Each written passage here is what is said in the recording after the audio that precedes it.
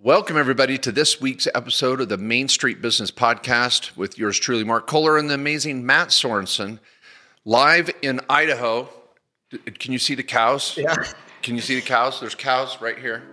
Matt is Matt is are live those, in Phoenix. Chocolate milk cows, or what are those? Regular milk, or those are Wagyu.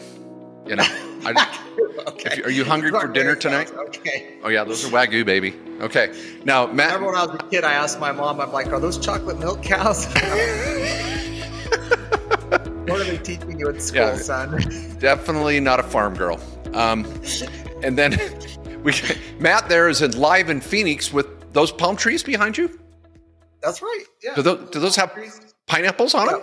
Pineapples? We don't have any cows here. We got carne asada. Oh, you know, okay. We get carne asada.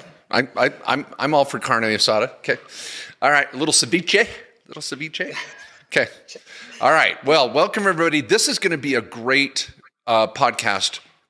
Also, for those joining us on YouTube, we're going to be using the whiteboard quite a bit. So for those of you that normally catch this on iTunes or Stitcher or your favorite podcast channel, you might want to also jump over to the link on YouTube.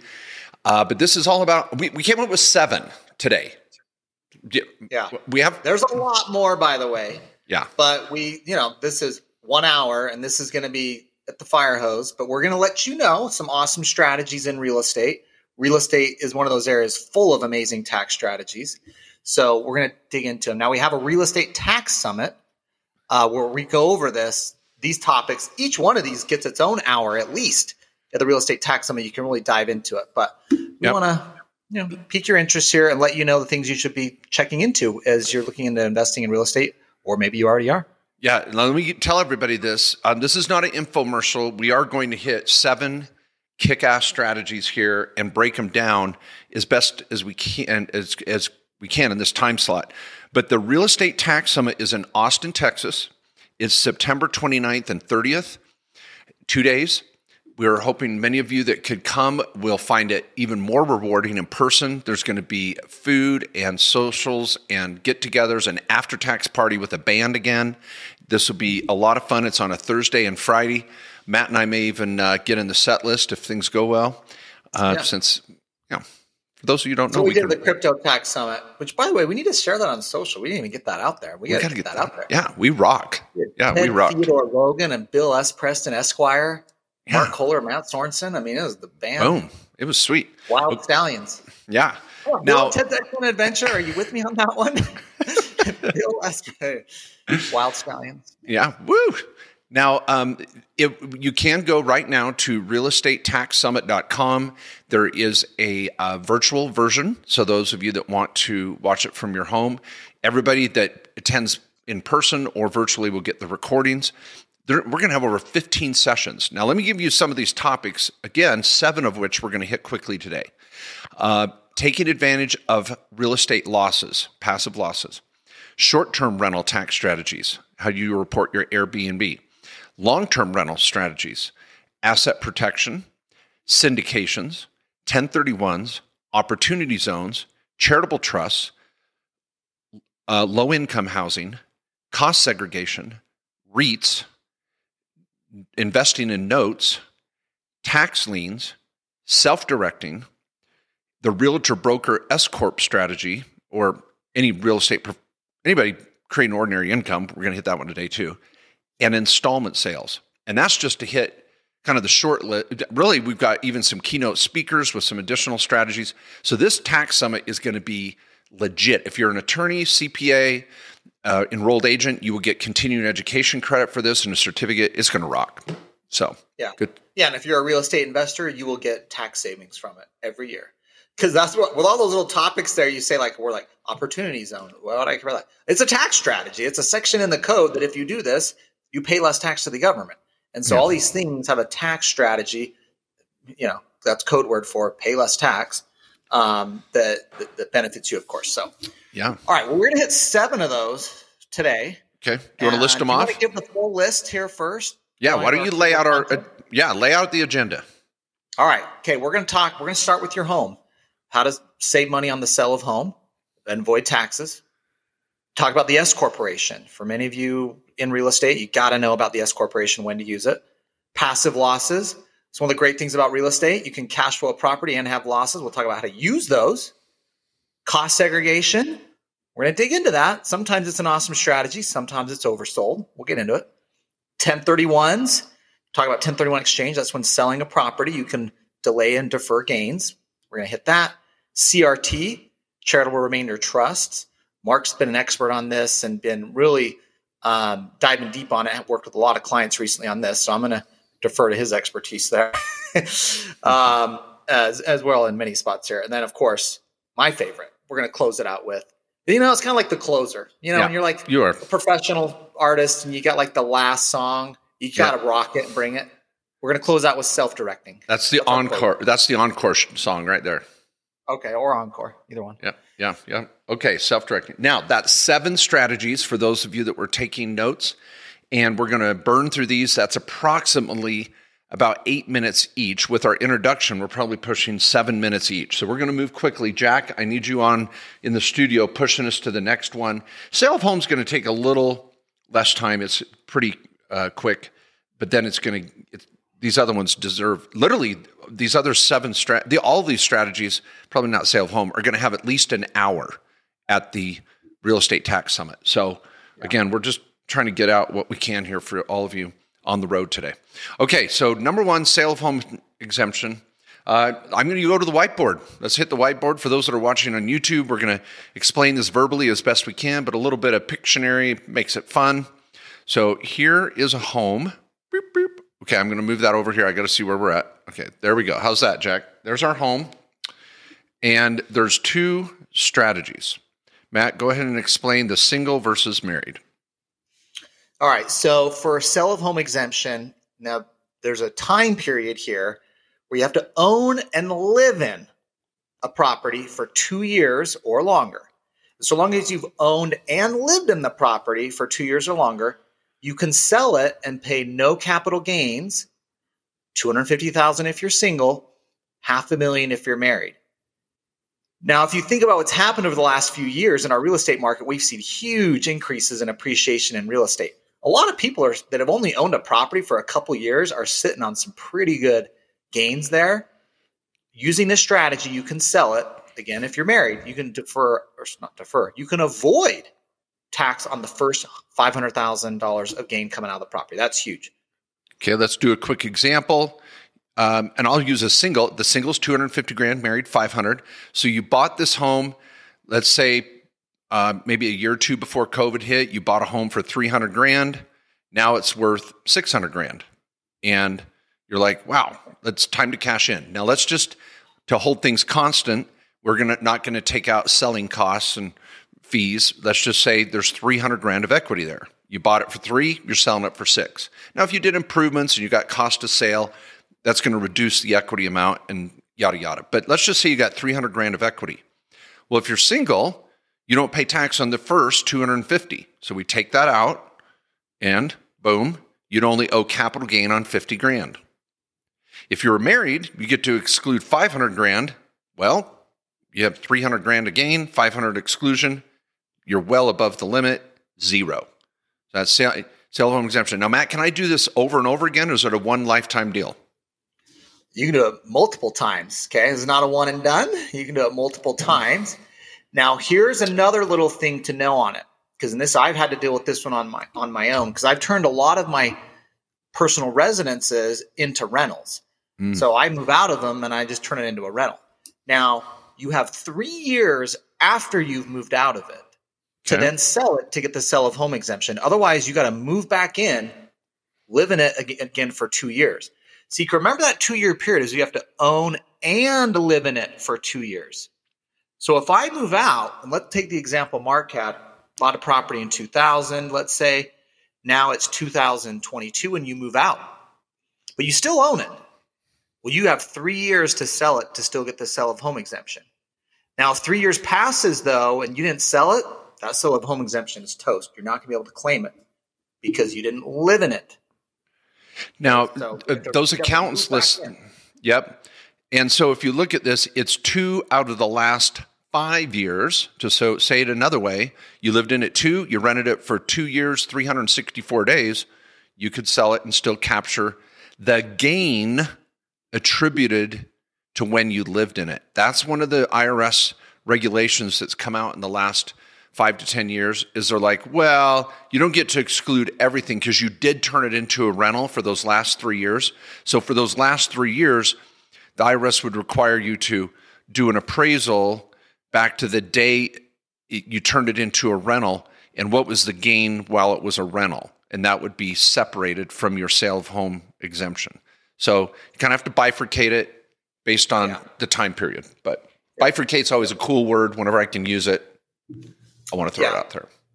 Yeah. Bifurcate. Yeah. Let's try to use it at least one more time in this episode. Yes, for sure. Okay, now we're going to go to the S Corp strategy. And this brings up what we call the trifecta. Because if you're involved in real estate, you've got to understand the trifecta. It should be a part of everyone's plan. We've been setting these up for years. Matt, why don't you describe it verbally for our listeners while I play Pictionary here for those on YouTube. All right. So the trifecta consists of two sides. Okay. We're talking about your left side of the equation, which is going to be your ordinary income. In the real estate world, what we're talking about is properties you're flipping. Maybe you're a real estate agent or broker. You're wholesaling properties. You're a developer or a builder. Okay, that's all ordinary income, and that's taxed differently.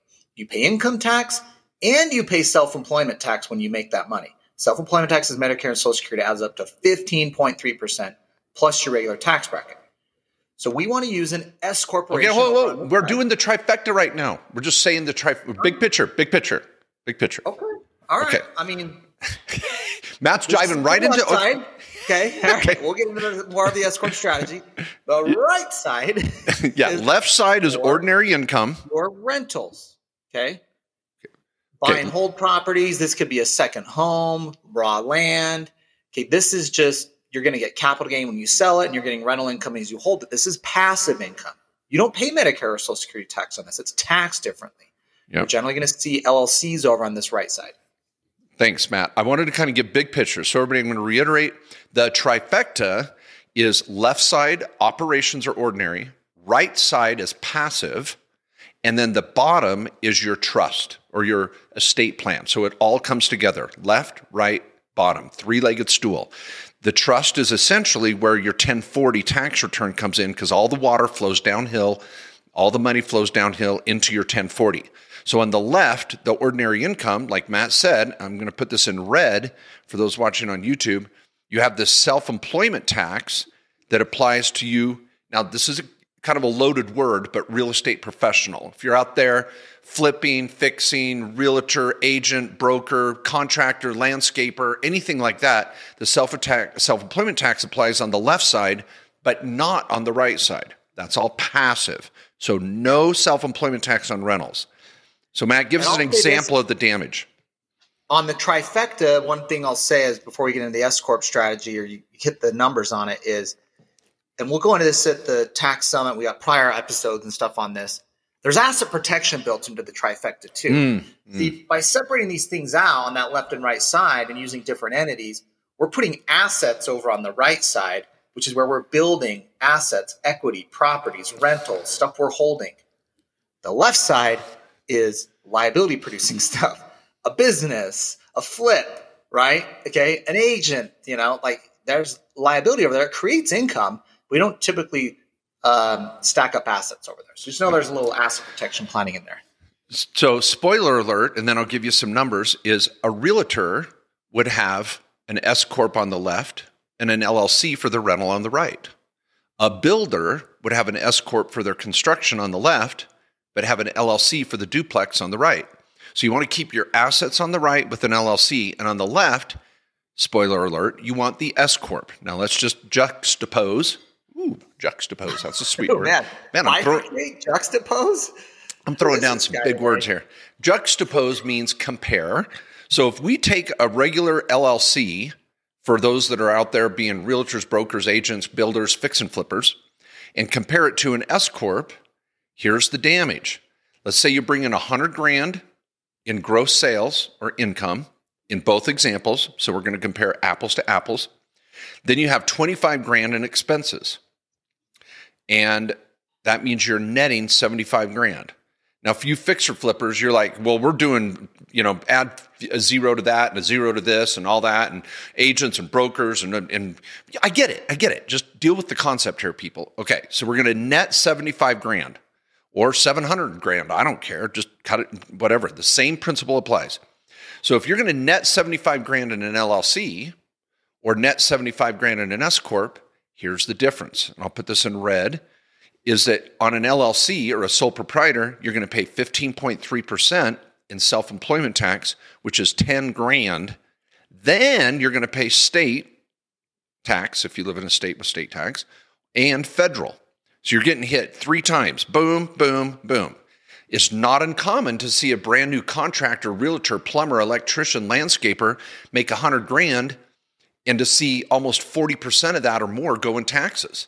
And they're just devastated. Yeah. Matt, the S Corp, though. Money. Well, I'm not really. I'm not keeping much of it. Yeah. All right. So show us the numbers here. I'll write as you describe. But if I have 75 grand on the S Corp side. Yeah. If you have 75 grand on the S Corp side, you're going to have to take a salary on this. And then the rest of it comes out in net profit, dividend, whatever you want to call it. But the cool thing about the S Corp strategy here is I only got to pay this self-employment tax on the salary. Mm-hmm. Now, the IRS makes you take a reasonable salary, okay? You can't just be like, I'll take $1, Bob. $1, Bob. Yeah. I remember Prices Right. I used to love that. $1, Bob. Come over bet $1. Yeah. The strategic one, he thinks everybody's high, so they're going $1 on the. Because if you went over, the guy bet $1 anyway. So you can't do that, okay? You got to take a reasonable salary. And Mark's got the core payroll matrix, that lays this out. It's in his book.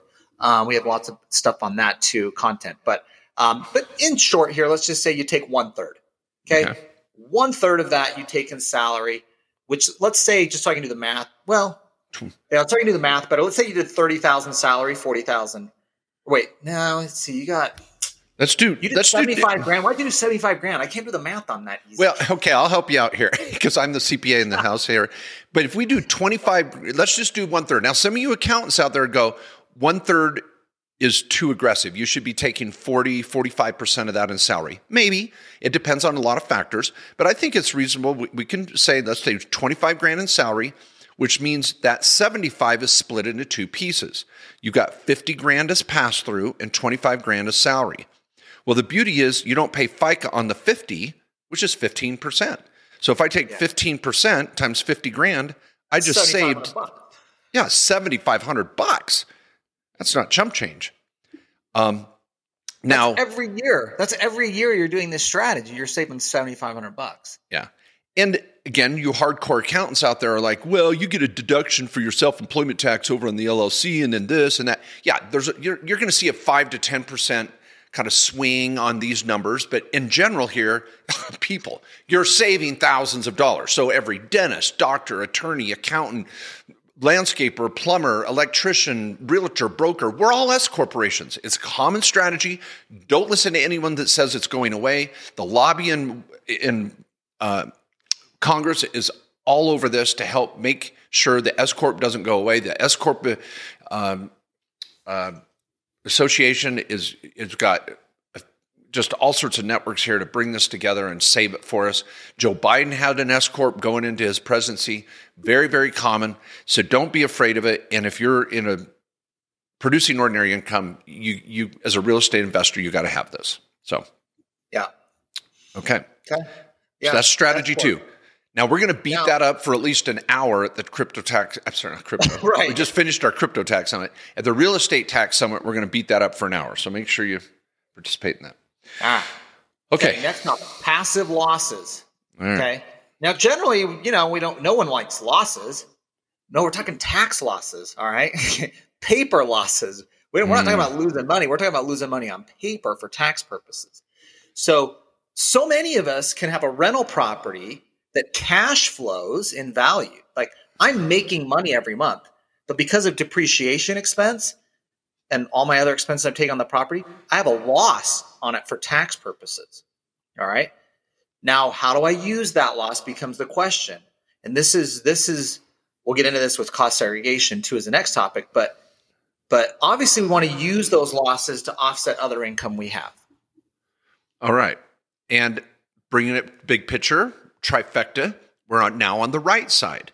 So you're over on the left side with your S Corp, saving on self-employment tax, writing off cell phone, electronics, travel, dining, everything you can write off over there. But on the right side, you're using the D word, depreciation.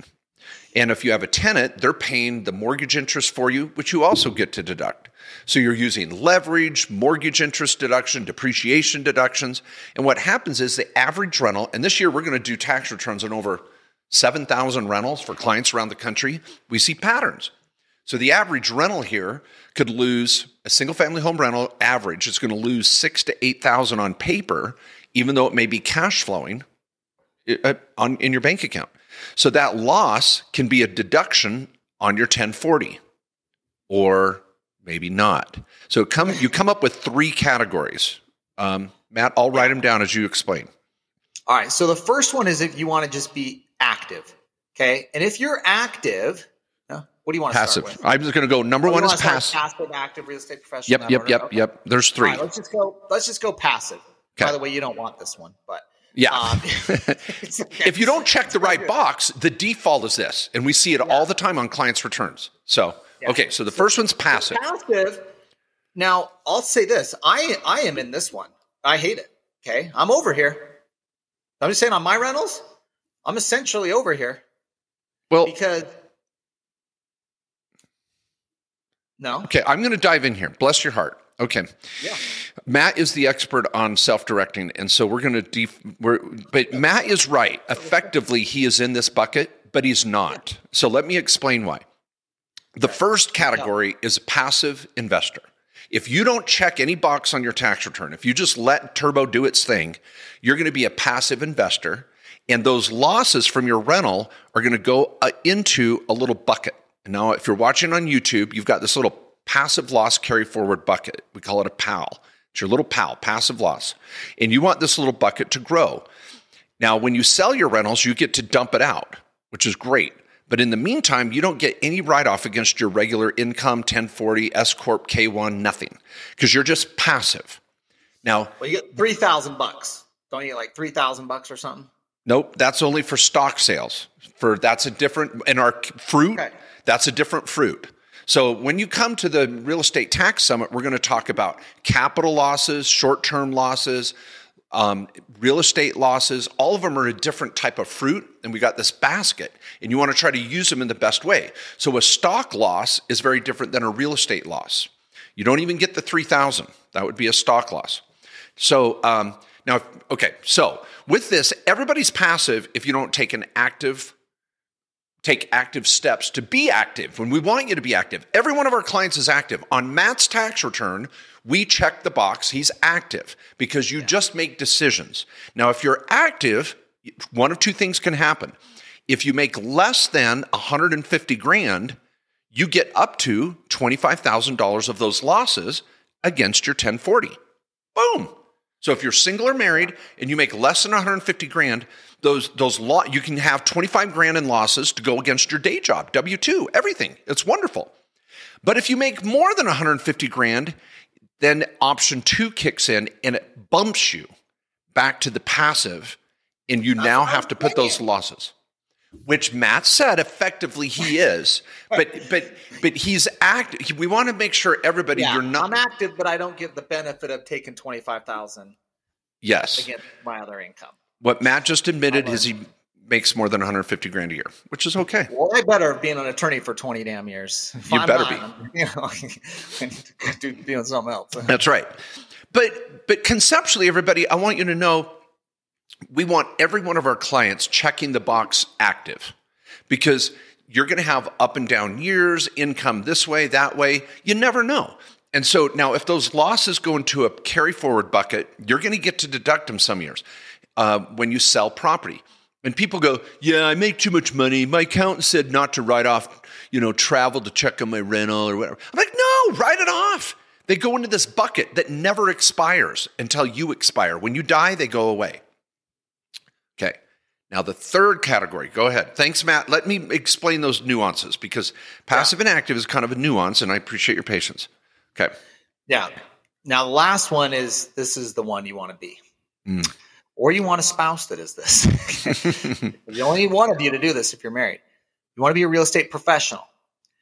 The nice thing about real estate professional is if you exceed those income levels and you have losses, or even if you got more than 25,000 losses, all of your losses can come over and offset your other income, your ordinary income, which is huge. Yep.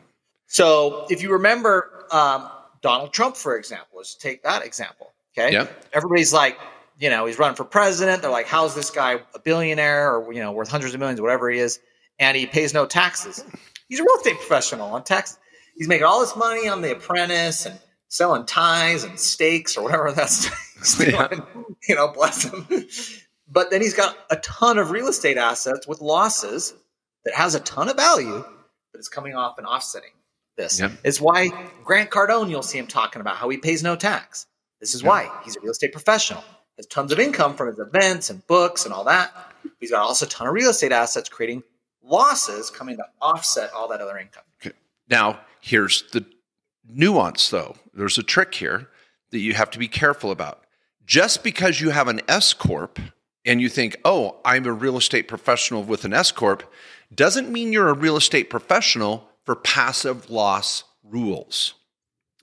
The real estate professional in the passive loss rules is three part, really. One, you have to put in at least 750 hours a year doing real estate, and being a landscaper doesn't qualify. Even though you think you're working in real estate, you're not.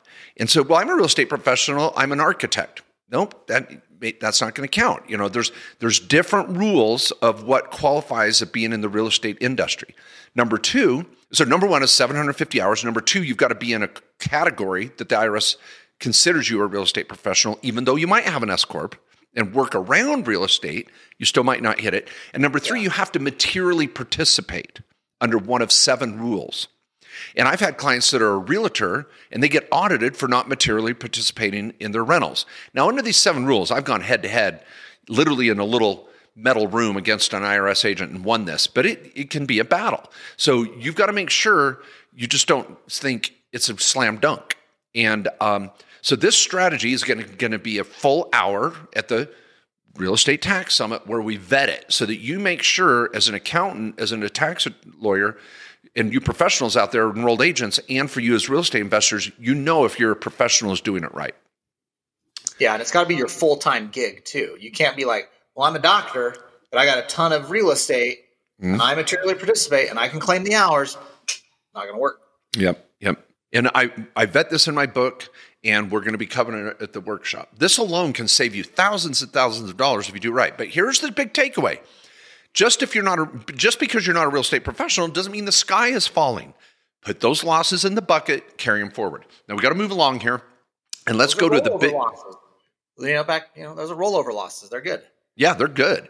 Okay, now this leads us right into number 4. This is kind of the consumer. What do you call it when you're warning consumers? What do you call it? Public service announcement? Yes, public service. This is not an Amber Alert. This is some other color alert. Consumer protection. Consumer protection alert. Okay. All right. Here's the consumer protection alert here. There are all these folks out there that are, gosh, I'm having a struggle here on YouTube. Some of you are like, what the hell is he writing? Okay. I'm going to write cost segregation. But here's the consumer protection alert. There are promoters out there that love to talk about cost segregation to get you excited about real estate, and they don't tell you that if you're not a real estate professional, it does you no good whatsoever. And so you may be thinking you're buying into a syndication or a REIT or an LLC that's part of a rental project, and you're thinking, oh, this is great. I'm going to get all these write-offs, and cost segregation's awesome. And then it doesn't help you. Matt, can you break it down, and I'll try to kind of diagram it. What is cost segregation first? Why don't you tell us that? So what you're doing with cost segregation is you're taking certain assets on the property. Because if you think of you can do this, a single family rental, commercial, multifamily, doesn't matter. But think of the property. There's different things in that property that depreciate and need to be replaced faster than others. So when you're depreciating a property like a single family rental, What's the time schedule on that? Is that 27 or is that 27 and a half years? 27 and a half years. You're taking, 1 divided by 27 and a half over the value of what that property is. And this is just the building only. You don't get to depreciate the land cost. So you're doing the building only. Now with cost segregation, what they're saying is, and what the tax code says is, a lot of this stuff isn't going to last that long. The refrigerator, okay? Let's just think of your appliances, light fixtures. There's a lot of things that are going to go that go into a home that don't last that long. So those get an accelerated depreciation schedule where you can say that only lasts 7 years. So that's price of the property that I can say is appliances. Let's say I'm going to accelerate and get faster depreciation, which creates more expenses for me now. Now you need a report to do that. So you got to have someone come in and do this cost segregation analysis to break those things up in your property to say what you get a faster time schedule to expense or depreciate. Yep. Now if what relates to, and for those able to watch here, Matt's seeing my wonderful drawing. I hope his team's got him seeing this so that as he's talking, you've got these red areas here that are going to be depreciated faster, maybe even a fence or a sprinkler system or who knows what. And because of that depreciation, that loss could be very valuable to you. But if we go back to strategy number 3, if I'm not a real estate professional and all they're doing is going into my bucket, who the hell cares? Right. So these bozos out there that are like, oh, you need cost seg. And it's like, I'm a doctor. I'm an engineer. I've got a day job. Well, then cost segregation is useless. In fact, it's a waste of money. You're losing money doing a cost seg because anyway. So we're going to break that down further at the summit. So for those of you that come to be big property holders, though, or you are a real estate professional for other reasons, I mean, this is an awesome strategy. Now, again, you want to make sure you have taxable income that you're going to offset this. So it's a unique strategy. It works for some people, but it's not an everyone type thing. A lot of these things we talked about: sale of home exemption, S corp, passive loss, self-directing, 1031 exchange. We're going to talk about in a second. Every real estate investor should come into that during their life cycle of being a real estate investor. Cost seg is just one that just doesn't hit a lot of people. Doesn't. Okay, number 5 is the 1031 exchange. Now, right. I hate to say this. I'm going to do my best here for folks that are listening, but seeing the diagram of this visually says 1,000 words. So let me just do this verbally first without even drawing, so that way we do a better job of this. The 1031 concept is you've got a property that's not your primary residence, but you have a property for investment purposes. It could be raw land, it could be oil and gas, it could be minerals, it has to be real property, it's got a duplex, a commercial building, anything, any sort of commercial or rental property or just raw land. It doesn't have to be income producing, but it's appreciated in value. You bought it for $500,000, now it's worth $1 million. And you don't want to pay the tax on that, but you do want to go out and buy more real estate. So the concept of a 1031 is you're going to sell a property and buy one of equal or greater value. You're going to sell the property for $1 million and buy another property for $1,001,001. And so now the IRS says, well, as long as you do it within a certain time period, you've got to identify the property you're going to do within 45 days. You've got to complete the transaction within 180 days from the day you sell. You got all these little time periods that we'll go through at the summit, but you're going to sell one and buy another one of equal or greater value. But then it goes on steroids. You can sell one and buy 3 or 4 or 5. I once had a client that sold one property on the beach in Newport Beach, California. It was like a $3 million property, and they bought 26 properties with that money. And the total of those 26 was equal or greater than the value of what they sold. So there was no tax. You could also sell 3 properties and buy 1.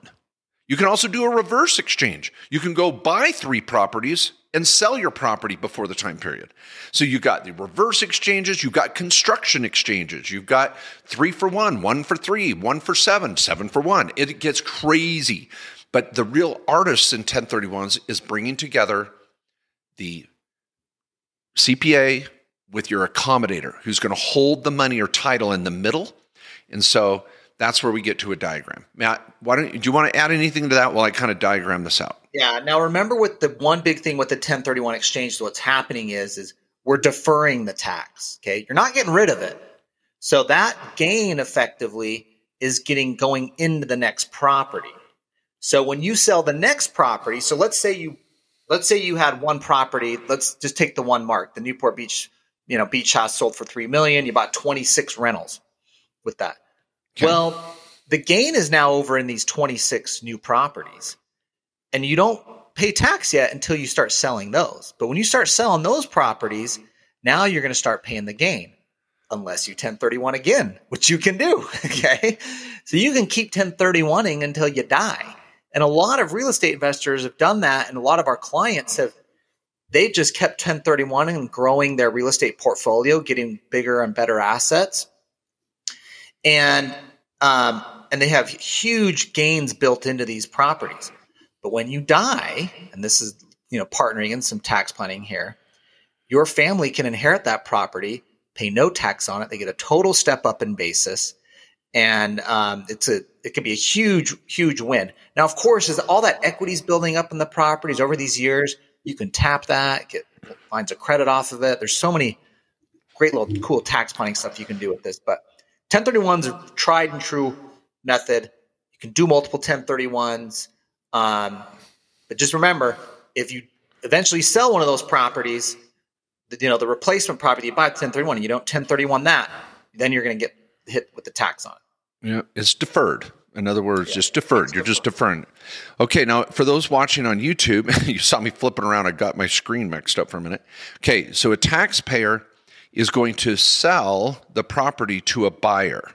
The reason why it's called a deferred exchange as well is you're not going to find a seller that has the property you want, and that the stars would never align. So it's kind of deferred. You're going to sell the property to a buyer who's going to give the money to the seller through this accommodator in the middle that kind of holds all the money together into titles. The buyer is going to give the money to the seller of the property you want. And so you're selling this property. The buyer is putting the money to the seller that's going to give you the property you want. In this exchange, the accommodator in the middle makes it all happen.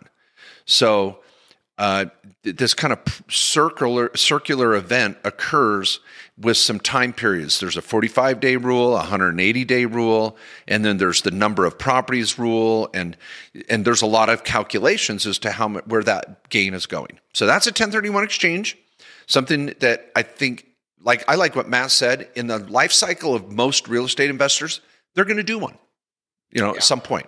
And so very, very common. And some people try them and they sell a property and they're like, all right, I might buy another property. I'm not sure, but let me just get a 1031 exchange accommodator involved to hold the money and park it. And let me shop and see what's out there. And if you don't, then you just take the money and pay the tax. You'll have capital gains on this, which is a lower rate than your other type of tax you pay. But which brings into the word boot. Some people want some cash out of it, and then they take a little cash, but then defer the rest. So there's so many variations. Yeah. Okay, now that brings us to, and I think we're right on schedule, to strategy number 6. Now I'm talking, Matt was gracious enough. He even said it before the show started. I'm probably going to talk a little bit more during the 1031 and CRT, but Matt's going to bring up the encore song here at the end on self-directing and take us home. So, but Matt, I'm sure you'll comment on this as well. Okay, strategy 6 is the charitable remainder trust. Now, I've got almost 45-minute videos on YouTube on this. Maybe 30-minute videos. We're going to be covering this for an hour at the summit. But let me just explain how a charitable remainder trust works and why someone might do it. Let's say you've got that same property that you bought for $500. Now it's worth $1 million. And you're like, I don't want to do a 1031 exchange. I don't want to buy more real estate. 1031's not working for me. I just want cash flow. And I don't want another rental in my life. I just want cash flow. In fact, I'm kind of interested in investing in ETFs or stocks or notes and maybe even some crypto or something. Who knows? But you want to go out and invest that money, but you don't want to pay the tax on the sale of $1 million property. You're like, what the hell? Well, that's where a CRT comes in. Now, there's actually 7 to 9 steps involved, and I'm just going to quickly highlight these, and I'll write it and speak it, hopefully verbally, for those that are listening and not able to watch on YouTube. This should make sense. So let's go through it. So step 1 in this process is you create a charitable trust. Now, we like what's called a CRUT. In fact, I'm going to correct my little drawing here. A charitable remainder unitrust is a type of trust where you get to be the trustee of it and continue to invest the money and build it, and you get a fixed percentage of it every year based on the revaluation. So it's not like an annuity that pays out a specific amount. A CRUT pays out a specific percentage based on the value of the CRUT every year for the rest of your life. Okay, so that's a CRUT, and again, so much to talk about here, but I'm just hitting highlights. So step 1 is you create the trust, and then in this trust, you're going to be a beneficiary of all the income for the rest of your life. We'll come back to that. You get life income, and then when you die, the remainder, that's why it's called a charitable remainder trust, is going to go to some charity. And it could even be a charity you create, family foundation. It could go to your favorite school or church or who knows what. So we'll come back to that. But step 1, you create this trust with these rules. Step 2 is you're going to transfer this property that's highly appreciated that you don't want a 1031. And you transfer it. Step 2, before any contracts are signed, before you sell. Step 3 is the property is sold, which was your master plan anyway. So you sell the property. And where's that money go? In step 3, the property goes to your seller. Oh my gosh, come on, Mark. And the property goes out to the buyer. You're the CRUT is the seller, so this buyer gets the property, and the money goes back into the CRUT. So now you have $1 million sitting in the CRUT after step 3. So you set up the trust, you transfer in the property, and you sell it. Buyer walks away with the property. You got $1 million, and you didn't pay any tax at all because the charity sold it. Charities don't pay tax. Now, step 4 is we've got to figure out what that income is and make sure it's paid out to you quarterly for the rest of your life. Based on your age, this could range from anywhere to 8 to 13 or 14%. And you may go, well, hold it. Where are you getting 14%? You're not making 14%. You might be making 20%. You might be making 5%. How you invest the CRUT is different than the percentage that pays out. See, the CRUT is built to slowly go down if you don't make more than your percentage of distribution.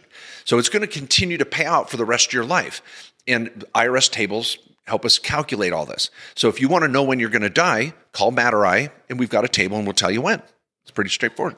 Matt, it's the same date for everybody. So, depending on the year you were born and male or female. Yeah. So Matt the other day wanted to know, Mark, I've got a bucket list. Can you tell me when I'm going to die? And I looked it up in a table and he said, ooh, I better. This is what the IRS says. I'm like, must be accurate. Yeah, I must get to work.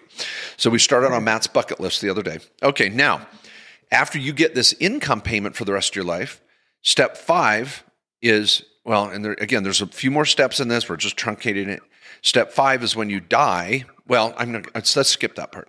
Step 5 is once you really get this thing up and going. Skip the die. I don't want to die. I know. That's why we jump into that. You're going to get a tax deduction. In fact, I would normally put that as step 4. So I'm going to clean this up a little bit. Step 4 is a tax deduction because you sold the property and you're going to give money to a charity. But it's a charity in the future. So we're going to figure out present value-wise, what is your tax deduction today? In a CRUT, that tax deduction might be 10% of whatever you donated. So if you donated $1 million, you might get a $100,000 tax deduction today, which you can use against your other income. So for you real estate investors, you're saying, hold it. I didn't pay any tax on the sale. I get a tax deduction. I get income for life. And then step 6, when I die, it goes to charity. Holy crap, sign me up. Well, we're pretty busy. We're setting up CRTs all the time. Call the office and say, I need a consult with Mark Kohler. I handle all the CRTs. So it's the only appointments I'm taking right now. They're extremely complex, and that's where I work in. So anyway, we could work together on that. The last point I would make is the people that are really pissed is not the IRS, it's the kids. They're like, what the hell happened? You sold the property. I don't get any money, and the charity gets everything. What are you, crazy, mom and dad? What happened to me, little Johnny or Susie? Well, step 7 is we can create an irrevocable life insurance trust and create a little life insurance that's paid for with some of the income from the trust. And this ILIT pays out tax-free $1 million when you die. So the kids get money tax-free, the charity gets money, you get income, and the IRS gets nothing on the sale. Now, as you get this income during your life, you're going to pay taxes on that. So, okay, that was a really quick summary. Matt, what would you add to it just for the average consumer? The CRT, this is a little expensive to execute. So this is not something you're doing if you're going to make $100,000 on a property, okay? Maybe you do a 1031 or think of some other things to do. But you generally want to be seeing about $500,000 gain, or at least you want to. These are bigger gains where this tax planning makes sense because it's expensive. I think we're about $8,000 to do these CRTs, but there's some ongoing expenses to it as well that totally pays for it if you got enough gain, built up here, and you see all the little points where you can get some tax savings and benefits. The other thing I'd note is there's actually some little asset protection perks to this. There's just so many little nuances to this because there's a charitable component. A lot of people when they're planning their estate, and we've just been doing a lot of estate planning with clients recently, which get your estate plan done if you haven't already. But a lot of them want to do some charitable giving in their estate plan when they die. Well, why not do it while you're living and get a tax deduction for it, right? Do you have a highly appreciated asset rather than it going to a charity, just through your estate upon death? Why not do it now, get a tax deduction, and also the charity's going to love you. Maybe it's your favorite school. You're going to get some go to the president's box at the college football games, or whatever, So there's a lot of little components and perks to this, a little asset protection, because the reason I said asset protection earlier, let me just come back to that, is you don't really, you get money from this, but this asset is out of your control. And so your creditors couldn't come and get this or get it from the charity, even though you're getting benefits from it, income, tax deductions during your lifetime. That's amazing. Now, as we're sitting here, I want to prevent some of the hate mail that comes on YouTube. Let me just point out the percentage that you're paid out on this CRUT could actually go as low as 5%. Because I've got clients in their 30s that are trying to do this, and the IRS is like, whoa. We got to make sure there's enough for a charity here. You're going to live another 40 years. Slow down, Tiger. So it could be as low as 5%. I've got clients in their 60s or 70s that are setting up CRUTs, and their percentage, I had them one the other day that was 18%. Because they're like, I hate to tell the client, the IRS thinks you're going to die in about 5 years, so go ahead and drain this sucker. They're like, what the hell? Anyway, so that's an important point. And how you invest the CRUT is a big conversation. So just chill, everybody. Get a consult. Now, let me say, if you're going to do a 1031 exchange, you're going to spend a couple $1,000. By the time you work through the accommodator and the CPA and the tax return, you're going to spend $2,000 on a 1031. To do a charitable trust, we're around $8,000. And that's from start to finish with all the paperwork and approvals. You're looking at these deals and you've got a $500,000 gain or more. You might be spending with state and federal and Obamacare 30% in tax. And you're like, holy hell, I don't want to write a check to the IRS for $100,000. I could, for $2,000 to $8,000, I got some strategies here to defer and maybe not even pay any tax at all on the sale. So that's why you're going to consider this kind of stuff. All right. Which brings us to number 7. Okay. Number 7, self-directing. So what we're talking about here is rather than you or your S Corp or your LLC buying and selling real estate, have your IRA or 401k do this.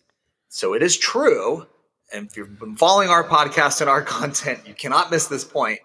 Your retirement account can own rental real estate. It can flip a property. It can get an option on a property. It can wholesale a property. All these real estate strategies you may do personally to make money and pay tax on, your retirement account can do. And if you're using a Roth IRA, you'll pay no tax. All right. And so that's the basic premise of it. So for example, let's say you have Facebook stock. You have $100,000 worth of Facebook stock. It goes up to $150,000. Most people are familiar with this in a retirement account. You sell that for 150 grand, all the money goes back in the retirement account, you don't pay tax, right? And if it's a Roth account, you pull it out later at retirement, no tax at all. Well, it's the same thing for a rental or a flip or any piece of real estate. I buy a property for 100 grand, I sell it for 150, that whole 150 goes back into the account. I don't pay tax. It's not on my tax return, no capital gain. And if this is a Roth account, it's going to come out totally tax-free at retirement. So some of our most sophisticated clients in real estate will use this on certain deals that they're going to have the big gains on. They want to get a large Roth account. A lot of clients would just rather not be in the stock market roller coaster, which is currently in the toilet. So they're like, I'd rather own real estate. It's a lot more predictable. It's tangible. And I get a rent check every month, plus it appreciates in value. So you can be buying rentals. So that's the self-directed topic. There's so much to say on it. I even wrote a book about it. There's so much to say.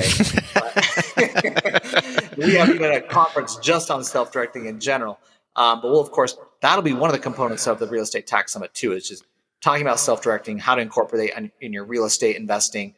And it's really a tax strategy at the end of the day. I mean, retirement accounts, when Congress created them, they're like, let's give all these huge tax incentives to encourage people to invest and use them. And people gone all in on them, right? There's $30 trillion in U.S. retirement accounts. And that's because everybody's figured this out. It's an efficient way to grow and build wealth. We're just saying, don't think you got to buy a stock or a mutual fund to do it. If you believe in real estate, you're into real estate. No, you can use your retirement account to buy and sell real estate. Invest in the stuff you know. Yeah, I love it. And for those watching on YouTube, what I created here, and Matt saw this, was a trifecta. And in this trifecta, on the right side where your assets are, we really divided into two parts. You've got your LLC for your personal rentals, and then you have your retirement account investments, which may include real estate as well. So you can see the basic steps. You have an IRA that has Facebook stock in it. You might sell that Facebook stock tax-free or tax-deferred, depending on the type of IRA. Maybe you've got a Roth. And so you just sell your Facebook stock, put the money in your IRA, and then you're going to transfer into a self-directed IRA or a self-directed Roth or a self-directed 401k, all sorts of options. And once that money's over here, now you can create an LLC and buy those rentals or do the flips. And I would really encourage many of you that are fascinated by this to get over to our podcast. Our sister podcast is the Directed IRA podcast. You can go to directedira.com/podcast. You can go to any of your podcast portals and just type in Directed IRA.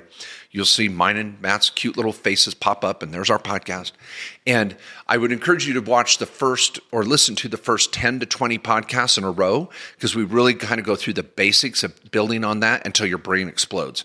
And you're like, oh my gosh. And so every week we record a new episode. We do call-ins with Q&A every month. And get over there and learn about this. It's incredible. So, love it. All right. Well, people, that's that's the lucky 7. I don't know. What are we going to call these? Yeah. Okay. Let's go off. I would say this too, take the whiteboard off the screen, is people, our wealthy clients own real estate. They know these strategies. You can't just get into real estate without knowing the tax strategies, because heaven forbid your tax advisor, which might be your sister-in-law that you do a spaghetti dinner for once a year on TurboTax, they might not know these strategies. You've got to increase your knowledge. You've got to upgrade your professionals, because there's so much money at stake. Some, like Matt said at the very beginning, some of the best tax strategies in America revolve around real estate. That's what our wealthy clients do. So learn this stuff. Embrace it. It's fun. It's exciting. Come join us nerds in Austin, Texas in September. You're going to love it. Get over to realestatetaxsummit.com. Yeah. And, there's always people talk about building wealth and making money. Tax planning is about keeping it. Okay.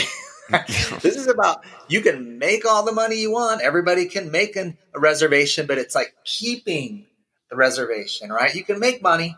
Everybody can make money, but sorry, this is a Seinfeld little bit here. It's about keeping the money, okay? We want to keep the money. And good tax planning is about keeping as much of it, because it's hard to get out there and earn it and do deals and take that risk. And so we want to only send as much as we have to the IRS. And the nice thing is the tax code tells you a way to do it. Yeah. And it said, you can send us less money if you do it this way. And some people just don't want to read that thing. And they're like, not for me. I'll just keep doing what I'm doing and send you more. Okay. Yeah.